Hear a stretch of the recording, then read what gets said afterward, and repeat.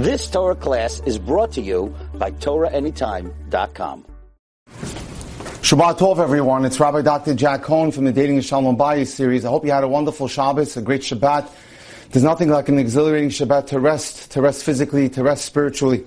I'm tackling the subject tonight of what's life been like in quarantine, as many of us, if not all of us, are in homes with our families and our children, and it gets a little bit stifling and can also get a bit of conflict. So I put together to share tonight some of my toolbox tips of what's the best way to ensure that we maintain that shalom bayis, that marital harmony, and especially with our children, so that we can come out of this better individuals. So here we go. Before coronavirus, you had a certain relationship with your partner, that being your wife, your spouse, your husband and your wife. Now suddenly you find yourself asking these following questions. Do I have to share all my thoughts with him or her? Do I have to spend all my free time with him or her? Why are they always so slow to get ready? Some of the things that you took for granted because we had busy lives before Corona. Now we have a time to do a lot of thinking. Why does he or she always go out of the breakfast room without even noticing me?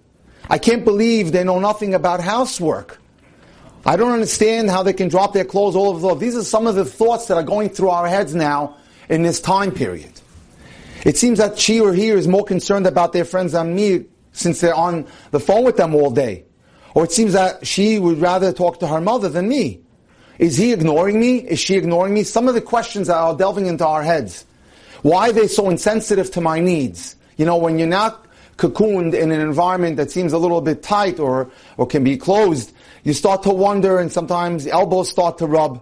Millions of these worrisome questions enter our minds, and we wonder, why didn't I realize that he or she is so self-centered?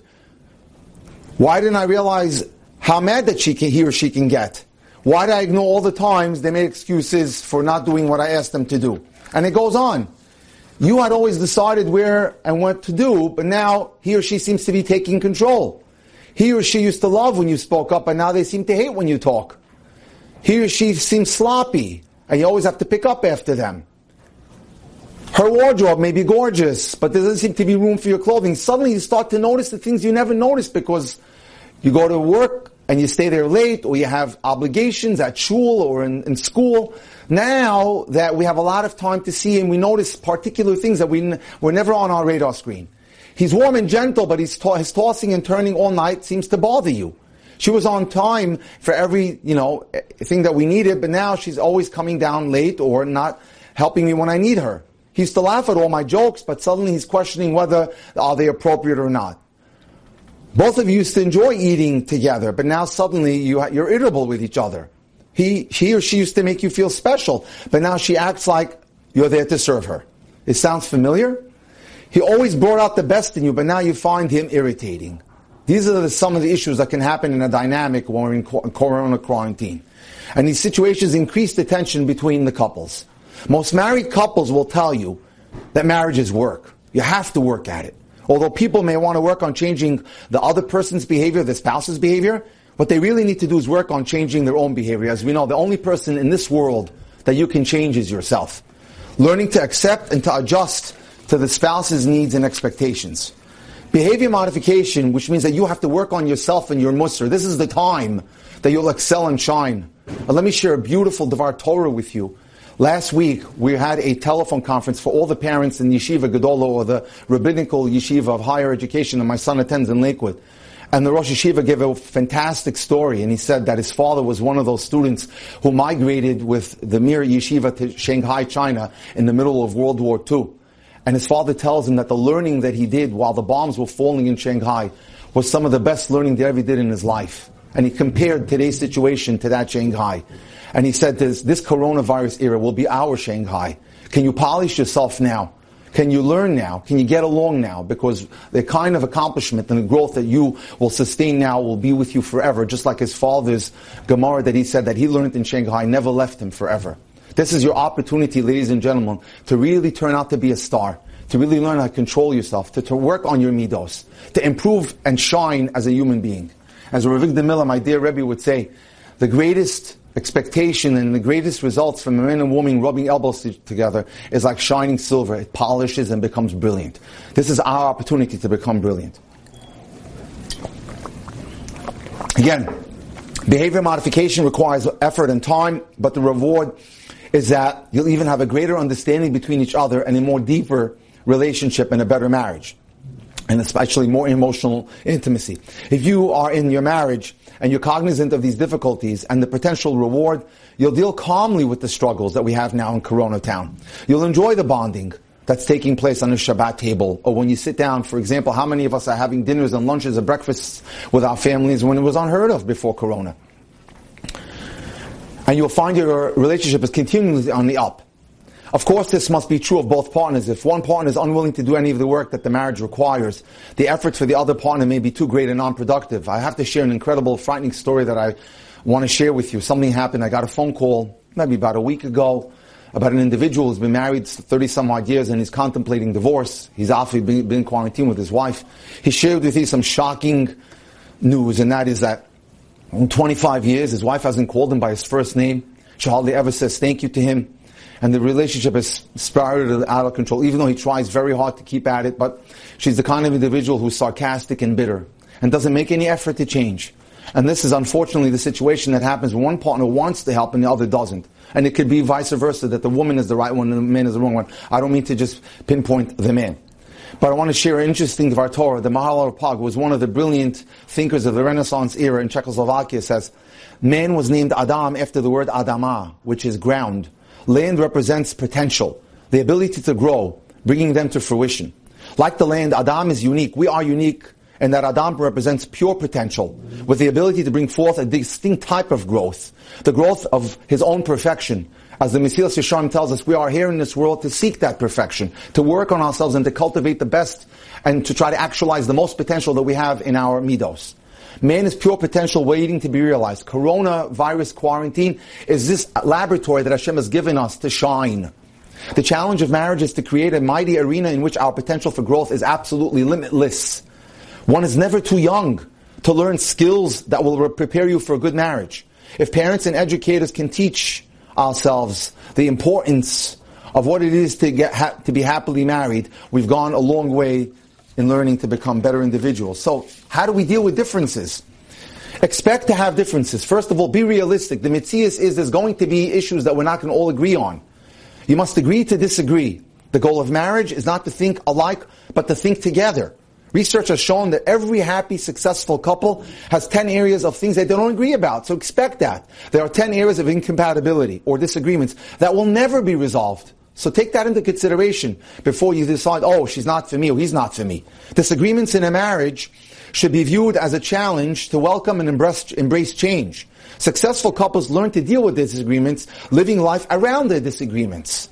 They love each other in spite of the areas of difference, developing an understanding and an empathy for their partner's positions. See the other person's perspective. Try to put yourself into their shoes. Indeed, they gain comfort in the knowledge that they know their partner and know which issues they disagree on and must learn to manage. I know the areas I don't agree on with you, and I'll deal with it. These couples also understand if they switch partners, guess what? Your problems are not going away. It's called the 6 1/2 rule. You'll just swap your problems. These couples understand that if they switch partners, all they'll get is 10 new areas of disagreement, if not more. And sadly, the most destructive thing will be about the children who are the korbanos, who are the sacrifices, whose lives are destroyed from this unfortunate consequence. Now, most arguments actually are protests against disconnection. Underneath all the frustration and anger when a spouse fights with their other half, they're asking each other, can I count on you? Will you respond to me when I need you? Do you value me? Do you accept me? The anger and the attacks, the criticism and the demands are really a cry to be loved. Please be here for me is what they're telling you. Care and respond to me. Help me establish a sense of a safe connection. Perhaps I can read you a story, or rather a question and an answer, recently asked in this corona time, that will really flush out the issue. A man writes a wonderful letter, a very interesting letter, to a therapist. I want to share this with you because I found it very telling. And he says like this, Dear Dr. X, I'm frustrated with my wife. Actually, I'm really angry at her. She's not there for me during the recent nightmare I went through. My father was hospitalized in isolation with coronavirus and was very, very seriously sick. Thank God he's back home and on his way to a full recovery. but I don't feel that my wife was there with me enough during those very trying and weeks of turmoil. Don't get me wrong. My wife asked me how my father was doing multiple times a day. She interacted with various members of my family to find out what she could do. She noticed that I was a shell of a person that could not really function. So she picked up a lot of balls that I dropped. My wife is my best friend. I expected her to be sensitive to my desperate emotional needs during this crisis, with my father in the hospital suffering from coronavirus, being intubated. I needed her to ask me questions about myself like, how are you? How are you feeling? How are you managing with this terrible situation? Let's talk. Can you tell me how you're doing? She was so focused on doing things to help and to solve problems that she didn't focus on me and taking care of my emotional needs. I'm upset at her. I feel this created a gap between us that's hard to fill. Can you help me? Response. I can only imagine how you feel, she said to him. It sounds like you were overwhelmed with concern about your father's condition. You were especially stressed since you could not visit him in the hospital to be with him during this terrible time. Your father was deathly ill and you did not know what each day would bring. The emotional pain was enormous and we really, really sympathize for you. You wished you could have shared your tremendous emotional burden with your wife. Your wife was focused on the practical aspects of the crisis.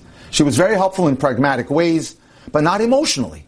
You felt like you were emotionally running on empty, and you wanted your wife to fill some of that, and she came up short. There are important points to realize here that can impact your relationship now and in the future.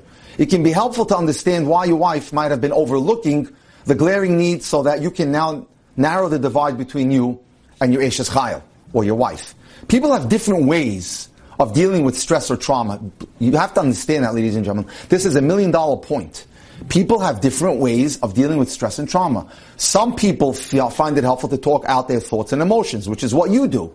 It can be particularly therapeutic to express their emotions to someone they trust, who can understand them and support them. People who cope this way find talking about their feelings to be cathartic and comforting. On the other hand, some people find it easier to translate their grief into practical actions. Just get the job done. Feed the kids. Do the laundry. They're not so into emotional. It might seem like they're doing those activities to solve the issues the traumatic situation creates. Do not be fooled. They have a much greater purpose. These activities provide a way to translate the sadness and tension into pragmatic things to do. They want to keep busy.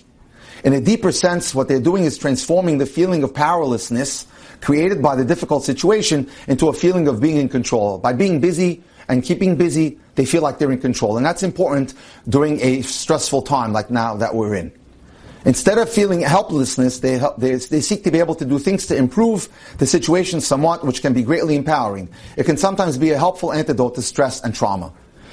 Another way that people cope is that they avoid thinking about this stress and trauma. It's almost as they open a drawer in their brain and they file the pain away in a mental folder. They don't want to know from it. People who prefer to cope this way do not want to talk about their emotions. Talking actually makes it more difficult for them to manage the pain.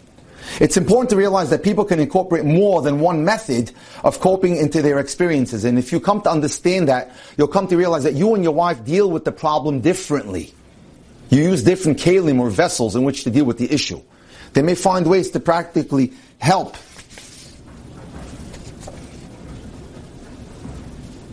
improve the situation.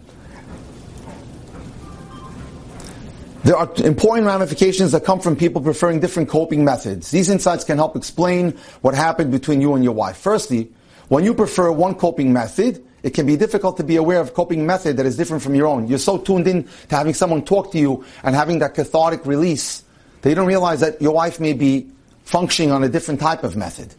Even a very thoughtful and sensitive person may not know how to emotionally support you through a crisis, since your way of coping may not come naturally to that person who's your loved one. She doesn't have the tools, or she doesn't come from the school of thought of dealing with a problem the way you deal with it. You deal with it more emotionally, and your wife obviously deals with it more pragmatically.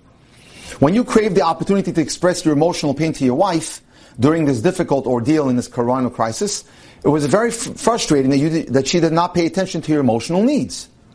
Please understand that your wife may have had the best intentions to support you during this time. Yet her preferred coping style may have prevented her from realizing what you needed most. She didn't cope with trauma and problems like you do. She did not know that you wanted her to reach out to you and ask you about how you were feeling, since that is not the way that she copes in issues like this. Secondly, your wife may not have supported you emotionally because it was the opposite of what she needed to cope with in your shared crisis. When your father was sick, your wife was experiencing her own trauma. Having a father-in-law that is extremely ill, a husband who is distraught, and the widespread threat of the coronavirus in the background were probably very difficult for her. Of course, it is not the same as the stress that you experienced by having your father in the hospital. At the same time, it did take a toll on your wife. It seems that she was predisposed towards translating her stress into pragmatic, helpful actions, instead of sitting and talking it out with you. She tended toward that approach so naturally that it was hard for her to even imagine that you had a very different need, that you felt that you were left out. Your wife was unable to sense what you needed. When she was so stressed out herself, it was very hard for her to determine that and to understand your expectations. So what do you do? Well, here's the answer. Once you understand that you and your wife were approaching it from a different perspective, it's important to have an open and forthright conversation with her. Let her know your needs. Let her know what's troubling you. Open up to her. The most important gift that you can give your wife now is to be sincere and explain to her that your needs, what your needs are, and what they still are. In your conversations with your wife, you don't need to focus on how your approaches and needs are different from each other. Rather, explain what you need from her and why it's important to you. This way she'll try to meet those needs, and you'll feel less pained about it.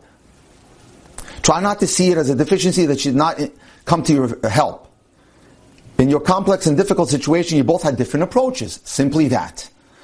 The more that you explain to your wife what both of you need and how different you are, the closer you will feel to each other. So that's important, that we all have different ways of coping, we all have different ways of dealing with a stressful time period such as now with Corona. Again, smaller differences and even harmful disagreements can be managed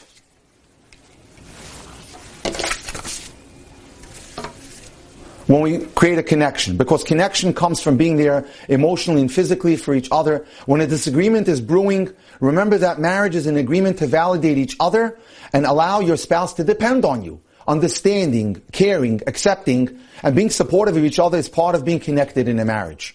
Each spouse commits to give the other a feeling of security and comfort by attributing a positive intent to all that the other person does. Controlling their actions and reactions and expressing anger in a careful, less hurtful, less negative manner. Each spouse should be able to reach out to the other, confident that they'll be there, supportive of theirs. So make sure that you let them know, honey, I'm there for you. I want to help you in every way possible. Tell me what's bothering you. Tell me what I can do for you. A knee-jerk reaction when faced with a disagreement is to fight, take flight, etc. A fight reaction includes screaming back, hurting, or attacking. With flight, one either physically leaves, mentally tunes out, or turns to blocking things that like drinking or chas v'shalom drugs. Individuals in a fixing mode think, I can't tolerate the tension of arguing, so I'll do whatever I have to do to fix it. One of these reactions stem from a mature place. They are either accompanied by frustration and resentment. Be aware that partners act in response to each other. For example, the angrier one person becomes, the more the other person withdraws. So watch your anger. And then the more the other person withdraws, the angrier the first partner becomes, causing a vicious cycle. So don't withdraw and watch the anger, watch the temper. Couples must remember that their goal is to remain connected. To do this, each partner must control their first instinct to fight or run away and work out the best path to resolve a calm, cooperative, and communicative relationship. Everyone should examine their disagreements to determine if the issue that we're discussing or disagreeing is really the crux of the argument, or whether they feel attacked or wounded and therefore unconnected. Couples must be willing to work together, realizing that neither one is always right or always wrong. Couples must compromise, although you can't ask a spouse to compromise all the time on everything. Try to see the other person's point of view without needing to win every argument, because you can win many fights and you can lose the war. You can lose your spouse. No one wants to be overruled all the time. The answer to who's right is, who cares who's right? For the sake of the marriage and the relationship, each person must understand that who is right or wrong is not important. If one person says, this does not work for me, then adjustments have to be made. A technique to help you determine whether you are right or wrong about what you are saying or doing is to ask yourself, how would I react if my child said this or did that? Each person must hear and validate what the other person is saying. Validation does not mean you have to agree, but you have to nod and say, I hear you. And it does mean that your opinion is heard, respected, and processed. Even when you disagree, discuss issues as equals and respect the other person's point of view without making remarks that are demeaning or as if you're making fun of your partner. What does a woman need and what does a man need? Let's understand each other's needs so that we can make the best and the most happiest environment in our homes in this time period. Here are a woman's needs. So men, listen up. She needs the attention of someone who cares about her. She needs the help of someone who wants to take care of her needs. She needs time when she's not considering what everyone else wants, but when someone is considering her wishes. She needs someone who understands what she likes and makes a plan so that she doesn't even have to think. She needs someone to anticipate her needs, her wants and wishes, and to offer to help without her having to ask. She needs someone to notice her, love her, and adore her. She needs someone to miss her and desire her. She needs to love freely and trust that she will be loved in return. She needs someone who cares about her well-being to understand what she is going through and recognize the validity of her feelings. What she's going through is MS. She needs someone she can confide in, who is trustworthy and will not turn on her or break her confidence by revealing her secrets. She needs someone who regards her as a special person. She needs someone to help her in life so that she doesn't feel she's doing it all by herself. She needs someone to feel passionately intimate with. And let's hear the other side. To the ladies, here are a man's wishes. Here are a man's needs. He needs someone who notices his efforts and appreciates what he does, and that he's making every effort to provide for the family in this most trying financial time. He needs someone to share what he has accomplished. So he nod and agree to when he says that he's learned and has finished a certain amount of learning or accomplished a certain project at work. He needs someone to give him the opportunity to fulfill her needs. He needs someone to accept him just the way he is. He needs someone to bring him out of himself. He needs someone to trust him and depend on him for what he can provide. He needs someone to inspire him to be the best person he can be. He needs someone who likes him very much. He needs someone who's pleased with him and responds to him and compliments him. He needs someone who is receptive to his plans and suggestions. He needs someone who admires him for what he has done or tried to do. He needs someone who will forgive his mistakes. He needs someone who appreciates and acknowledges his best qualities, like patience, strength, generosity, kindness, dedication, loyalty, assertiveness, compassion, courage, wisdom, humor, and playfulness. Some of the important qualities we want to be demonstrating in this time period while we're all living together in the home. Accessibility means, can I reach you? Despite your own emotional feeling of disconnection, you must be able to step back and hear her or his concerns and fears. Responsiveness is number 2. Can I rely on you to respond to me emotionally? Can you tune in and show me that my attachment, needs, and fears mean something to you? And lastly, engagement. Will you stay emotionally connected to me? Some people seem to be tuning out. Will you value me with the kind of attention that one expects from a loved one? Some people won't compromise because they feel hurt by the spouse's suggestion. Example, Ira and Linda lived near Linda's parents, who visited the couple every day. Finally, Ira told Linda that he didn't want the parents to visit more than twice a week. Linda was taken aback and felt there was no way she could tell this to her parents. She refused to discuss the issue at all, although she could have floated the idea of going by herself to her parents' house more often, so they would not feel the need to come every day. Eventually, she walked out of the marriage. This is a one-sided situation. What makes a happy marriage is not how compatible you are, but how you deal, both of you, with incompatibility. Let me repeat that point. This is the key to greatness, ladies and gentlemen. What makes a happy marriage is not how compatible you are, but how you deal with incompatibility. Couples deal with their differences in different ways. Some couples talk out their differences, while others argue a lot. In some marriages, a couple who's upset will take a time out. She might go and just listen to some music, and he might take a walk until they calm down enough to deal with their differences. During a time out, a wise couple can put their differences in perspective, realizing that the problem is small compared to the big marriage that they're enjoying. As long as the style of arguing both works for both husband and wife, ultimately they'll come to an agreement, and that is fine.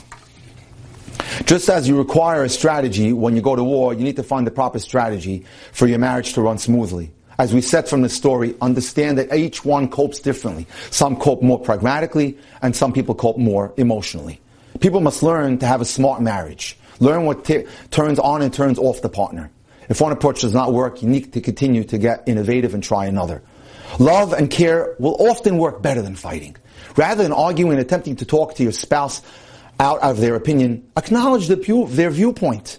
I agree, I hear you, even though we may disagree. But listen and nod. When appropriate, hug him or her or stroke their face. If your spouse shows warm concern when you're stressed or worried, even he or she is the cause of that worry, you'll feel you're not alone. Most of the time, the issues in an argument are not important in and of themselves. Their significance lies in the emotional distress they evoke, including feeling exploited, misunderstood, unloved, disrespected. These feelings cause frustration and resentment because people need their spouse's respect. People don't like having their spouse dispute what they say. And that is why one should be particular not to contradict the spouse, especially this day and age in front of the children. Don't contradict them, even if you know that it's not right what they're saying. Certainly don't embarrass them at the dining room table. Don't embarrass them in the kitchen. Don't embarrass your spouse, not even if there's no one in the room, because no one likes to be contradicted or made to be felt wrong. Some people find it especially difficult if their spouse questions or disagrees with them. Many disagreements can be resolved easily using common sense and logic. If a wife wants her husband to take her out once in a while, a calm discussion might encourage the husband to think, okay, what's the big deal? If it makes you happy, I'll do it. Be there and make it a team thing. Be all there for the team. Okay? Instead of being so hard about it. Choose your battles. Decide what's really important to you and therefore worth fighting over. Compromise. If a wife wants something, try to work it out. If she wants something 4 times, and give it to her twice. But try to compromise. Tell her I understand. Okay, maybe we can work out a compromise. And that's what's most important. Now, I want to close with an incredible story. Because our children are around us in many homes as we sit in quarantine. The devastating effects of fighting and lack of Shalom Bayis can have catastrophic results on children. Let me share an incredible story with you. Alan's story. First, I have no intention of speaking badly about my parents. They had no negative intentions, God forbid. Just the opposite. They taught us good values and they gave us love. They just did not understand how much their fighting hurt us. I was a good boy and smart as well. My teachers always said I had tremendous potential that I did not actualize.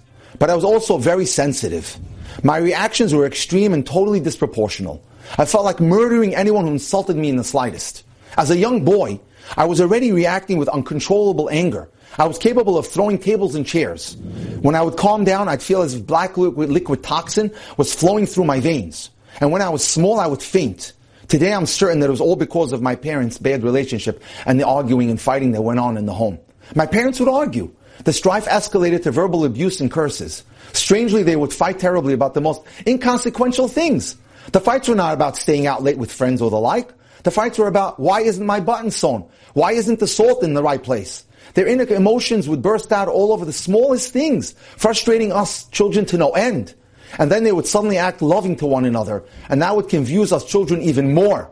As a child, I needed psychological therapy for 6 years. Because of my parents fighting, I could not adjust well in many social situations.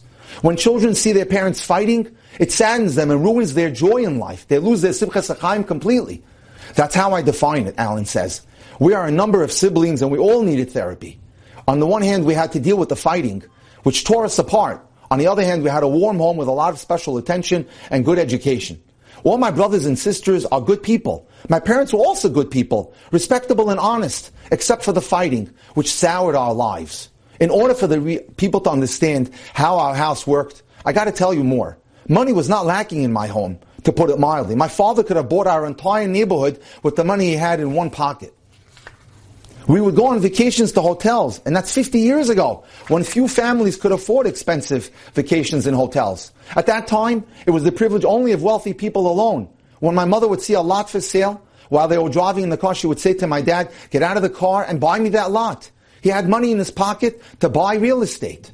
All the money magically disappeared.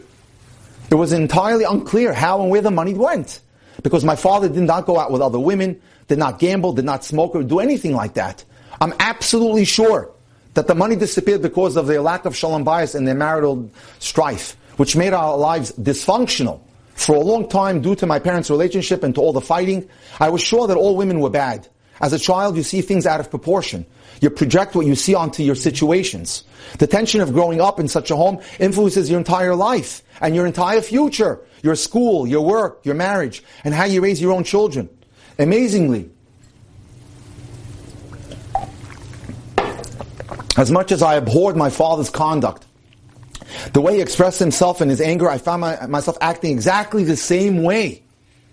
Even after therapy, whatever is imprinted on your soul as a child is so strong that it overcomes everything else.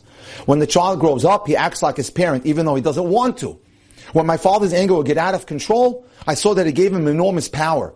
That's the feeling when you get upset. You feel like you can pick up a car and throw it at someone. That you can hit and kill the whole world. Only after you calm down do you understand that you were acting pitiful when you lost control.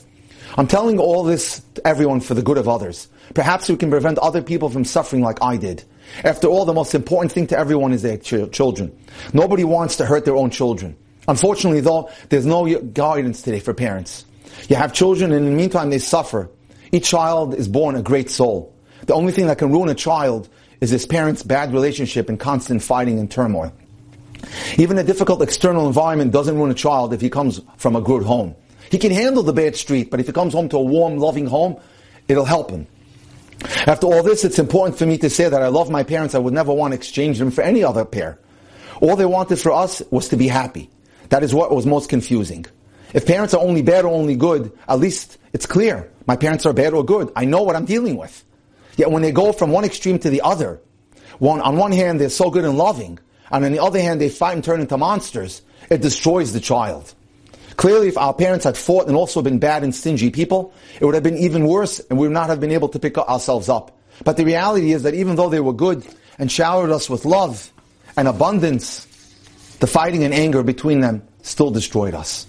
Ladies and gentlemen, we have to be so careful these days how we talk as we're in more enclosed environments in this Corona era. Imagine that you're submerged out on the right between both burning hot water and ice cold water.